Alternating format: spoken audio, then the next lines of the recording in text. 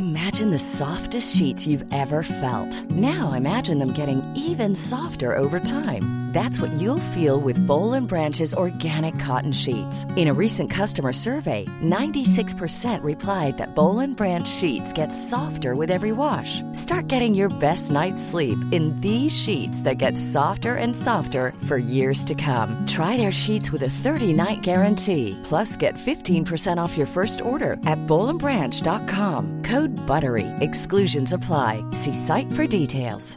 There's never been a faster or easier way to start your weight loss journey than with PlushCare. PlushCare accepts most insurance plans and gives you online access to board-certified physicians who can prescribe FDA-approved weight loss medications like Wegovy and Zepbound for those who qualify. Take charge of your health and speak with a board-certified physician about a weight loss plan that's right for you. Get started today at plushcare.com/weight loss. That's plushcare.com/weight loss. plushcare.com/weight loss.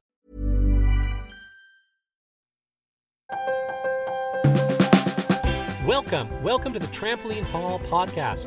I'm your host, Misha Globerman. Trampoline Hall is a lecture series that takes place in a bar, usually in Toronto, but sometimes in other cities.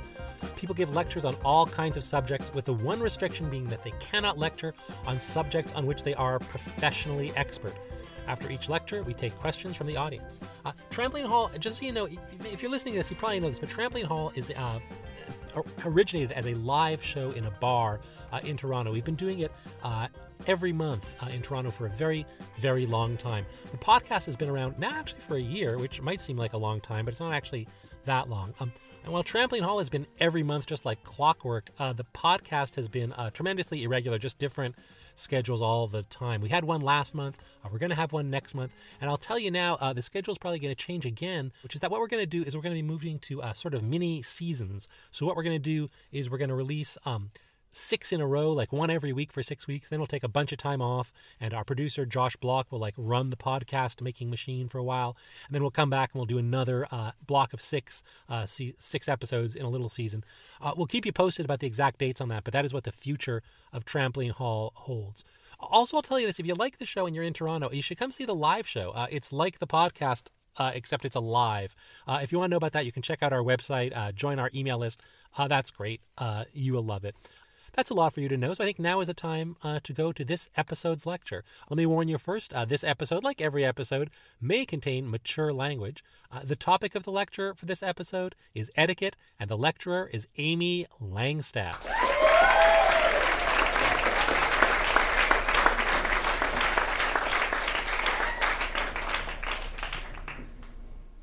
Hello, my name is Amy. I have a friend named Peter who was in law school in the mid-'70s, and he had a friend in law school who was a car enthusiast, and he'd always planned since he was a kid to buy himself a stylish car when he finished all his education. So sure enough, they were finishing up law school, and this guy, broke the piggy bank that he'd been filling literally since prepubescence, and bought himself quite a stylish car. And one of the features of the stylish car was a very pleasing tan leather interior, I'm told. So law school is wrapping up, and they have a big end-of-year party. My friend Peter and his friend are there, and the friend is going to give Peter a lift home in the new car. So they set out from the party, and they come upon a professor of theirs who's leaving the party on foot. And Peter and his friend both really like and admire this professor. Partly they think he's brilliant, so they respect him intellectually, but they also find him very debonair, and they admire his gentlemanly smoothness. So he's a favorite of theirs. And they pull up beside him, and they ask him if he'd like a ride. And he's very gracious. It's clear that he's quite drunk, but he's very gracious, and he says he would like a ride. So Peter hops into the back seat, and the professor gets into the passenger seat, and off they go. And after a few minutes, Peter, in the back seat, hears the sound of vomiting. And he knows that the professor is vomiting all over the tan leather interior of the brand new car. But then as he sort of peers around the edge of the passenger seat to assess the damage, he realizes that the professor is not, in fact, vomiting all over the tan leather interior of the brand new car. The professor is vomiting very tidily into his own sleeve, thus Yes, he is. And so as the vomiting concludes, they're pretty much at the professor's home by that point. And so he gets out of the car and, holding his sleeve erect so as not to spill any vomit into the car, he exits the vehicle, and then with sort of a whipping motion evacuates the vomit as best he can from the sleeve onto the sidewalk. And he turns, obviously, to the dumbfounded students. They don't know what to say. And he turns to the two students and he says, "Once a gentleman, always a gentleman."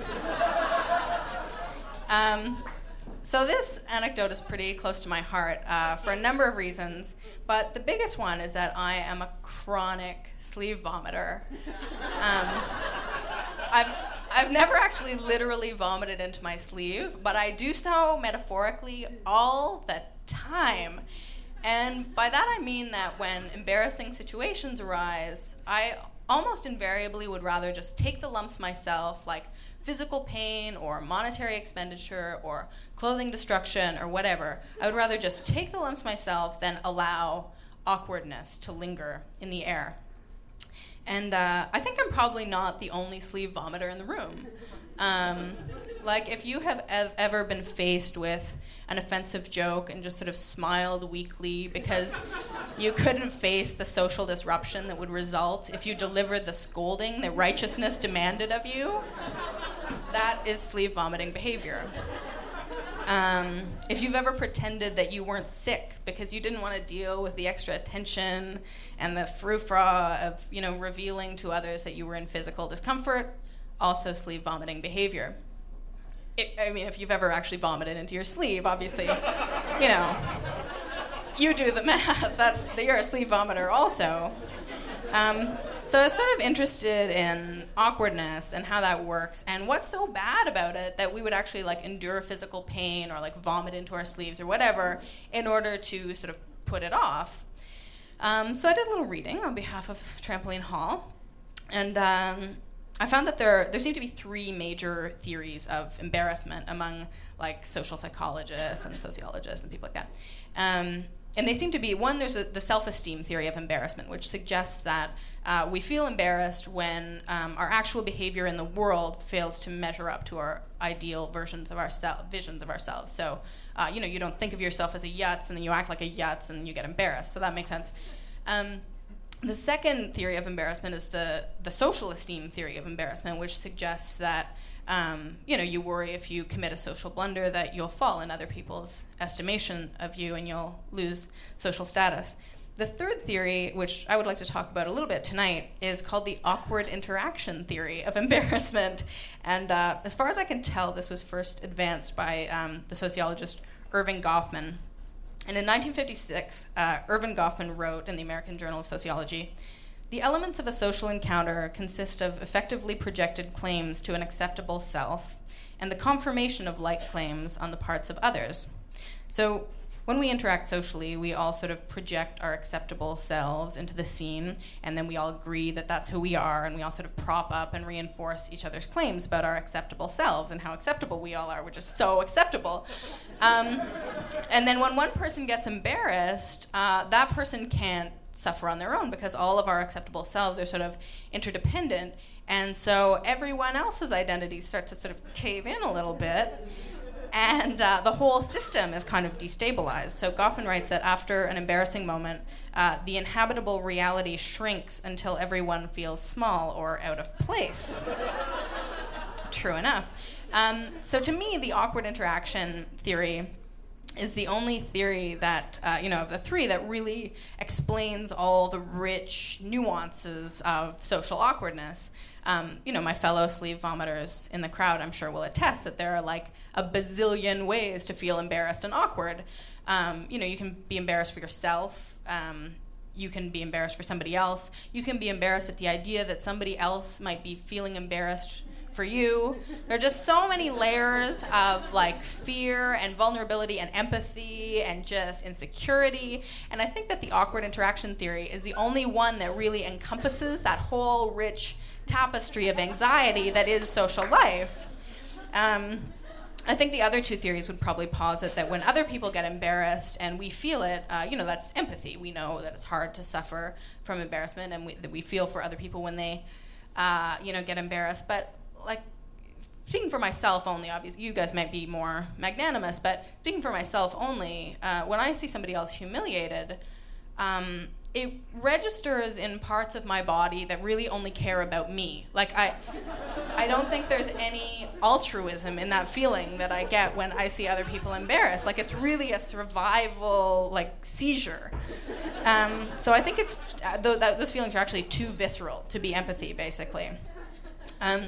Anyway, so we're all sort of involved in this conspiracy of face saving, which is not always to the good, because we let people get away with bad behavior because, we can't face the awkwardness of confronting them about bad behavior. And as far as reinforcing other people's identities, we make assumptions about people, and we stereotype, and we make false claims about ourselves and all that. So there are lots of flaws, but there are three things about the awkward interaction theory that make me feel a little bit better about being a human being, and I'm going to tell you what those are. The first is, I find it really lovely, the idea that we're all sort of stewards of each other's identities, and that when we interact socially, we all kind of hold each other together and take care of each other and make each other comfortable in a way, even if we don't think we're doing it, and even if we're among strangers or whatever, we're actually kind of looking out for each other. And that's related to my second point, which is that in the awkward interaction theory, there's no way of disentangling our self-interest from other people's interests, because since we suffer so much from other people's embarrassment, and our comfort is so organically connected to other people's comfort, we have this visceral interest in sort of protecting other people from embarrassment.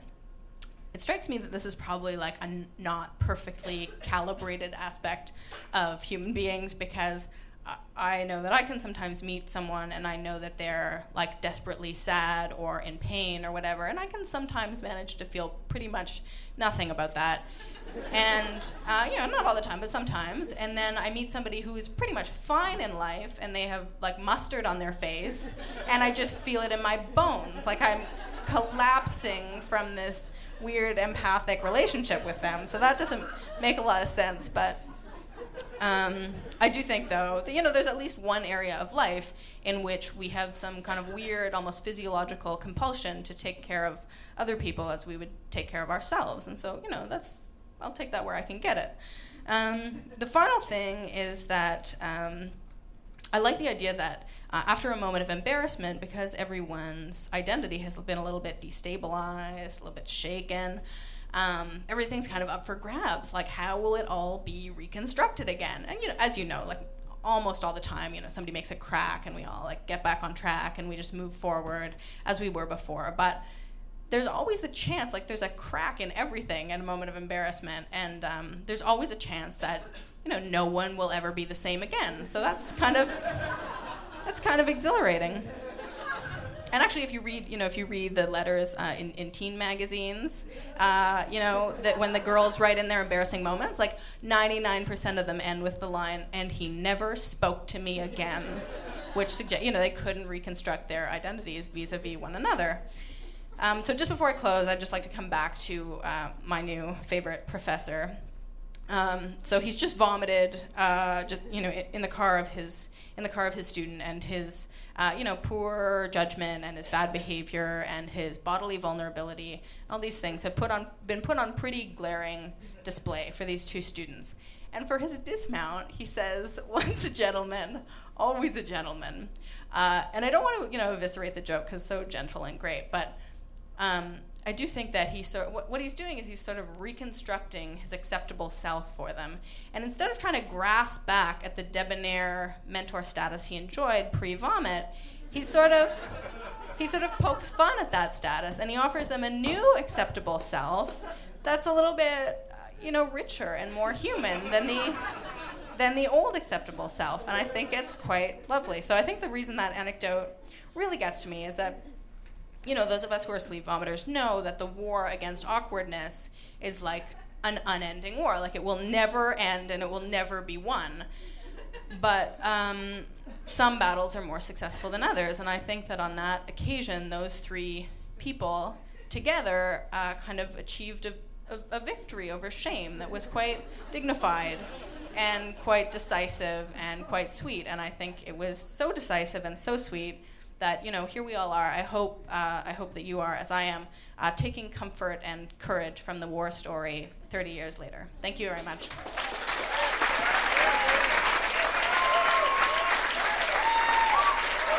Amy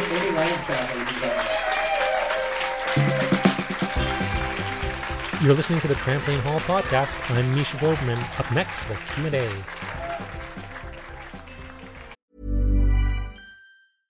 Imagine the softest sheets you've ever felt. Now imagine them getting even softer over time. That's what you'll feel with Boll & Branch's organic cotton sheets. In a recent customer survey, 96% replied that Boll & Branch sheets get softer with every wash. Start getting your best night's sleep in these sheets that get softer and softer for years to come. Try their sheets with a 30-night guarantee. Plus, get 15% off your first order at bollandbranch.com. Code BUTTERY. Exclusions apply. See site for details.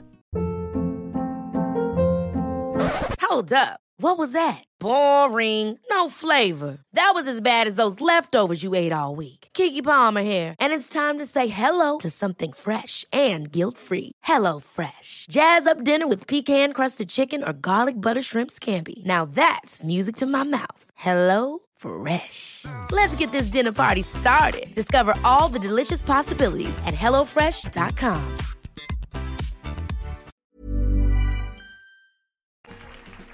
Are there any questions? I know it was so complete, it seems hard to imagine. But yes, you ma'am. I just have a question do you have any advice? I know people who are compulsive sleep vomiters who see someone vomit into their sleep and promptly puke themselves. Do you have any advice for those people? Oh, for actual nausea? I'm prone to that as well, so I'm interested in this. That and the metaphorical way, but the people who see someone else and they empathize so much that they... Like who put mustard on their own face in response to the other person? It's troubling. I don't think anyone has the answers right now. We're all advancing and growing and learning, but I don't know right now. What's an example? What's an example of figurative? I can't even... Not so much mustard on the face, but I know some people... someone will say something embarrassing and then, someone sitting at the table realize, well, that was an embarrassing thing to say, and so they'll regale them with a similar tale to sort of cover up the embarrassment of the other person, hence making themselves more embarrassed than they otherwise would have been. Oh, but do you think everyone's increasingly suffering or everyone's increasingly enjoying the stories of embarrassment? Because actually, when I was reading about embarrassment, they've done studies about how people try to recover from embarrassment and how people try to help people who have been embarrassed. And actually, some of the helping techniques are things like sharing, stories when you have been similarly embarrassed. So that might be actually quite constructive behavior. I don't know if we should put the kibosh on that at all. All right, so we say yes, carry on, co-vomiters of sleeves. Yes, you ma'am.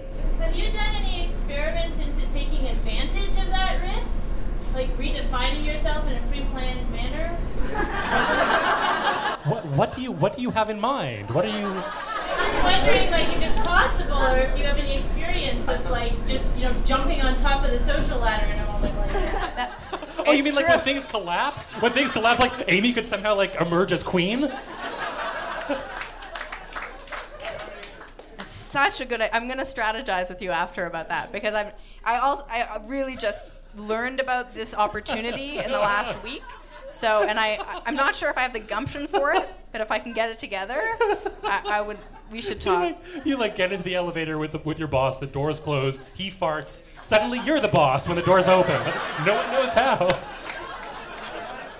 Just, everything's up for grabs. That's an ill-fitting suit, Amy. You're fired.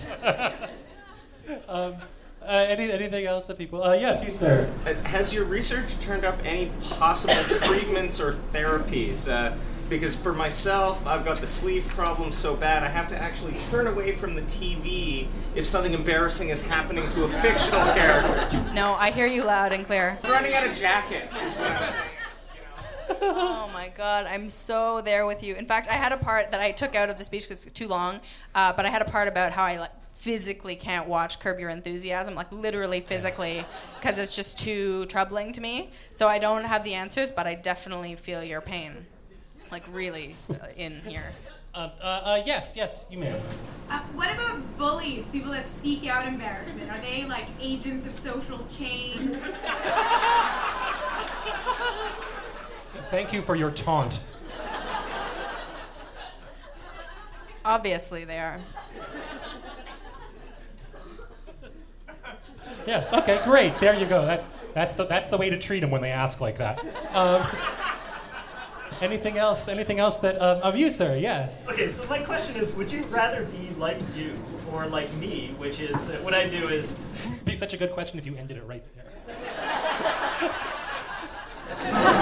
Okay. Well, the difference between you and me is that and I'm sure I'm not the only one. There's plenty of people like this. But I anticipate the possibilities of embarrassment so far in advance, and then go out of my way to avoid them completely. Just you know what I mean? Like you just stay away from everything that could possibly. But don't you see that you'll never be queen if you persist in that behavior? Like you're gonna miss out on exactly the kind of opportunity that we're talking about here tonight.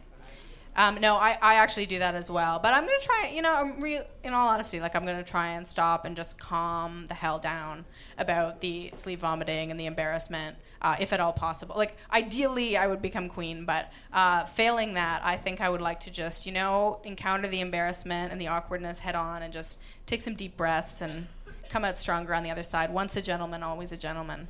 So wait, are you specific? So in response to the question from the fellow over there, you're specifically saying that a policy of non-confrontational cowardice you don't think is a better path? No, okay. No, I don't actually. All right. Sorry. Yes, you sir. You keep talking about these experiments that you read about. I'm curious the nature of the actual experiments. How do you? That's a great question. So the question is, what are the actual scientific experiments where they embarrass people? Well, they differ, but depending on the discipline, they differ. Social psychologists are always doing weird stuff where they just send their grad students out into the world to do kooky things. So and there isn't.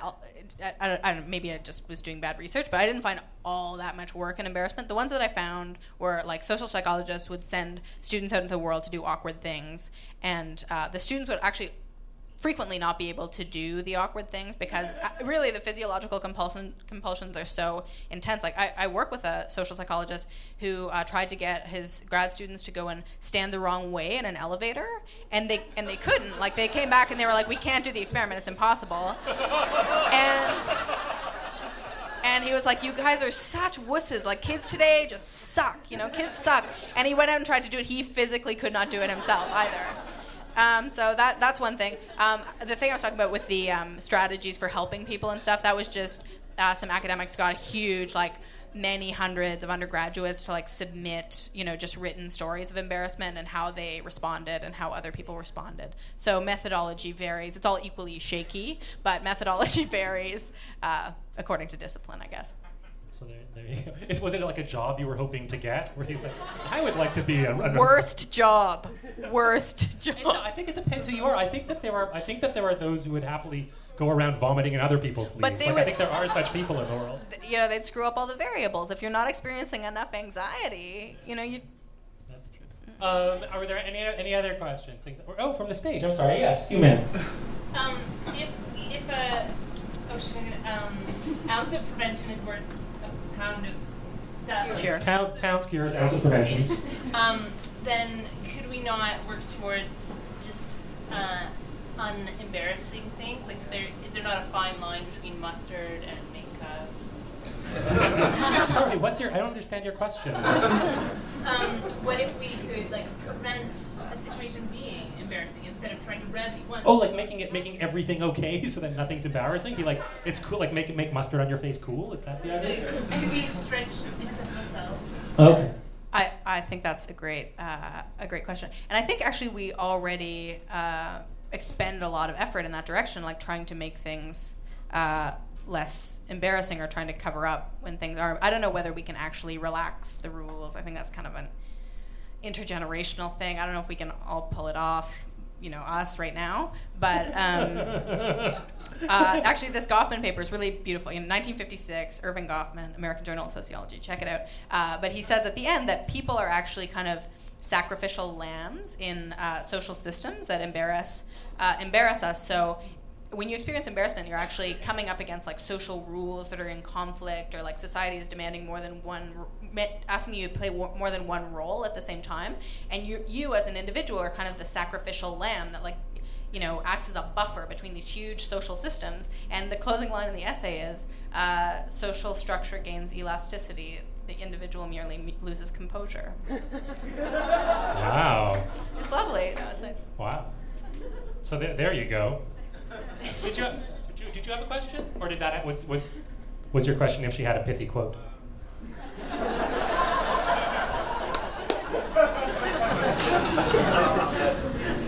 I have a 2-year-old, and I get embarrassed for him. I'll just repeat it. So he has a 2-year-old kid, and he gets embarrassed for the kid. Well, I get embarrassed for him when he grabs somebody and goes, "I'm waiting for the fireworks." And it's like, we can buffer that for him because we can go, "Really? Wow." A 10-year-old kid goes, "What the hell are you?" Wait, so your 2-year-old grabs somebody and he says, "I'm waiting for the fireworks." And does he mean that figuratively, or does he... What? Oh, at the fireworks. Oh, okay, so it's not inappropriate. No, but I guess what I'm wondering is how, what should I expect out of this, or how do I actually deal with this? So how to make this less embarrassing for yourself, basically? Yeah, it's just brutal to watch him get socially... Oh, because the 10-year-olds diss him? Okay, all right, gotcha. Okay. Well, no, the 10-year-old... So he has a 2-year-old kid, and the 2-year-old kid is overly enthusiastic about fireworks and presumably other things in the company of 10-year-olds whose blasé, world-weary ways make the enthusiasm of the 2-year-old seem dorky, even though to us, we find it charming. And it is a generational thing. It's cool if you're 2 or if you're 30, but if you're 10, it's really not on. And so you want to know if there's something you can do about that? How do I situate myself to that so I don't have to feel something? How can you not have bad feelings? I'm sorry. Now that we've got there, I'll give it to you to answer. Well, I mean, point one is, your child is an angel and the 10-year-olds are jerks. That's point one. So, take comfort there. And, and you can take pride in the fact that you've created a human being in cooperation with some partner, possibly. I don't know. Maybe adoption, that's great. Anyway, but you're the guardian of this small human being, and that's wonderful. And 10-year-olds are 10. I think you should shake it off. I think you should.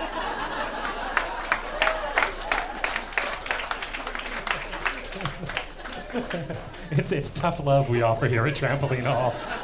Just buck up. Yes, you, ma'am.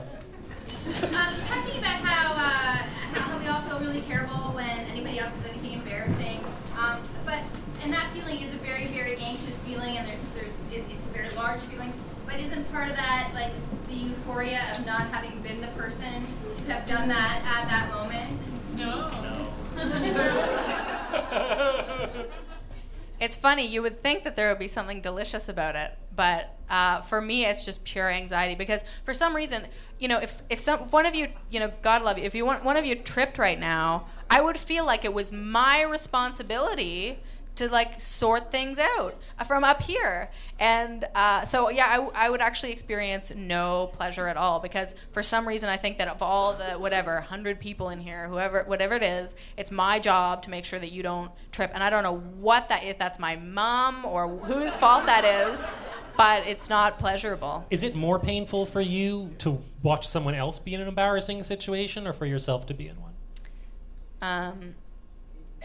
It's different. I would say it's actually maybe more painful because I feel more powerless when the other person if I'm in an embarrassing situation, I can make a little crack or flee or whatever. I'm sort of I'm more in control. Whereas the other or the worst is when somebody should be embarrassed and they're not, and you've got to shoulder all their shame that they should be feeling, all your shame, all the solutions that the room should be generating. It's really daunting. All right, sure, yes.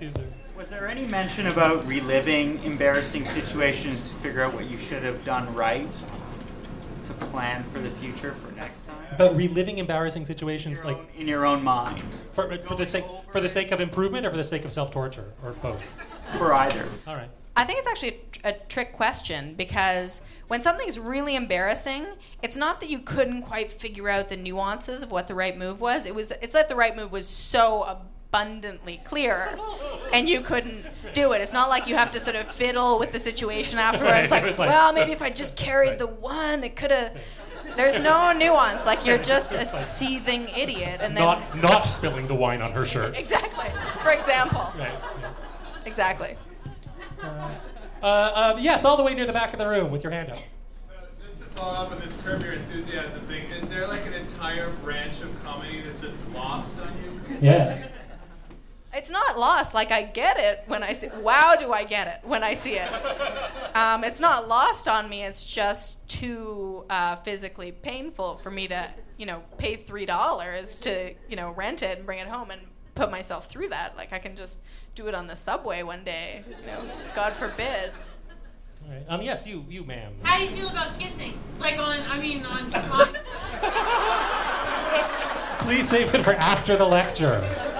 Funny you should ask. Kissing on sitcoms. Oh, kissing on film and film and television. Does that embarrass you? No, I feel great about that. Like, I'm not squeamish. It's about people acting. Well, if it's a stupid kiss. If it's a stupid kiss. But yeah, no, kissing, great. Even more, beyond. Kissing and beyond, fine, but just don't be embarrassing. Right, just so long as nothing gets spilled or broken during the kiss. Exactly. Okay. All right. Well, I think that's all we could know. Thank you very much. Ladies and gentlemen, Amy Langstaff.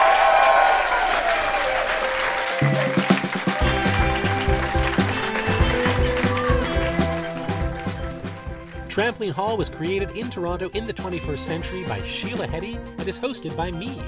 This episode's lecture was chosen by Margot Williamson. This podcast is produced by Josh Block. Our theme music was composed by Matt Smith. Trampoline Hall is a podcast, which means you can subscribe to it on all the ways you normally get to podcasts. You can also find us on Twitter and on Facebook. If you like the podcast, you can leave us a review on iTunes. That really helps us out a lot. Also, if you like the podcast and you're in Toronto, you can come see the live show. Go to our website. You can find out when the shows are and sign up for our email list to get announcements. I'm Misha Globerman. Thanks so much for listening.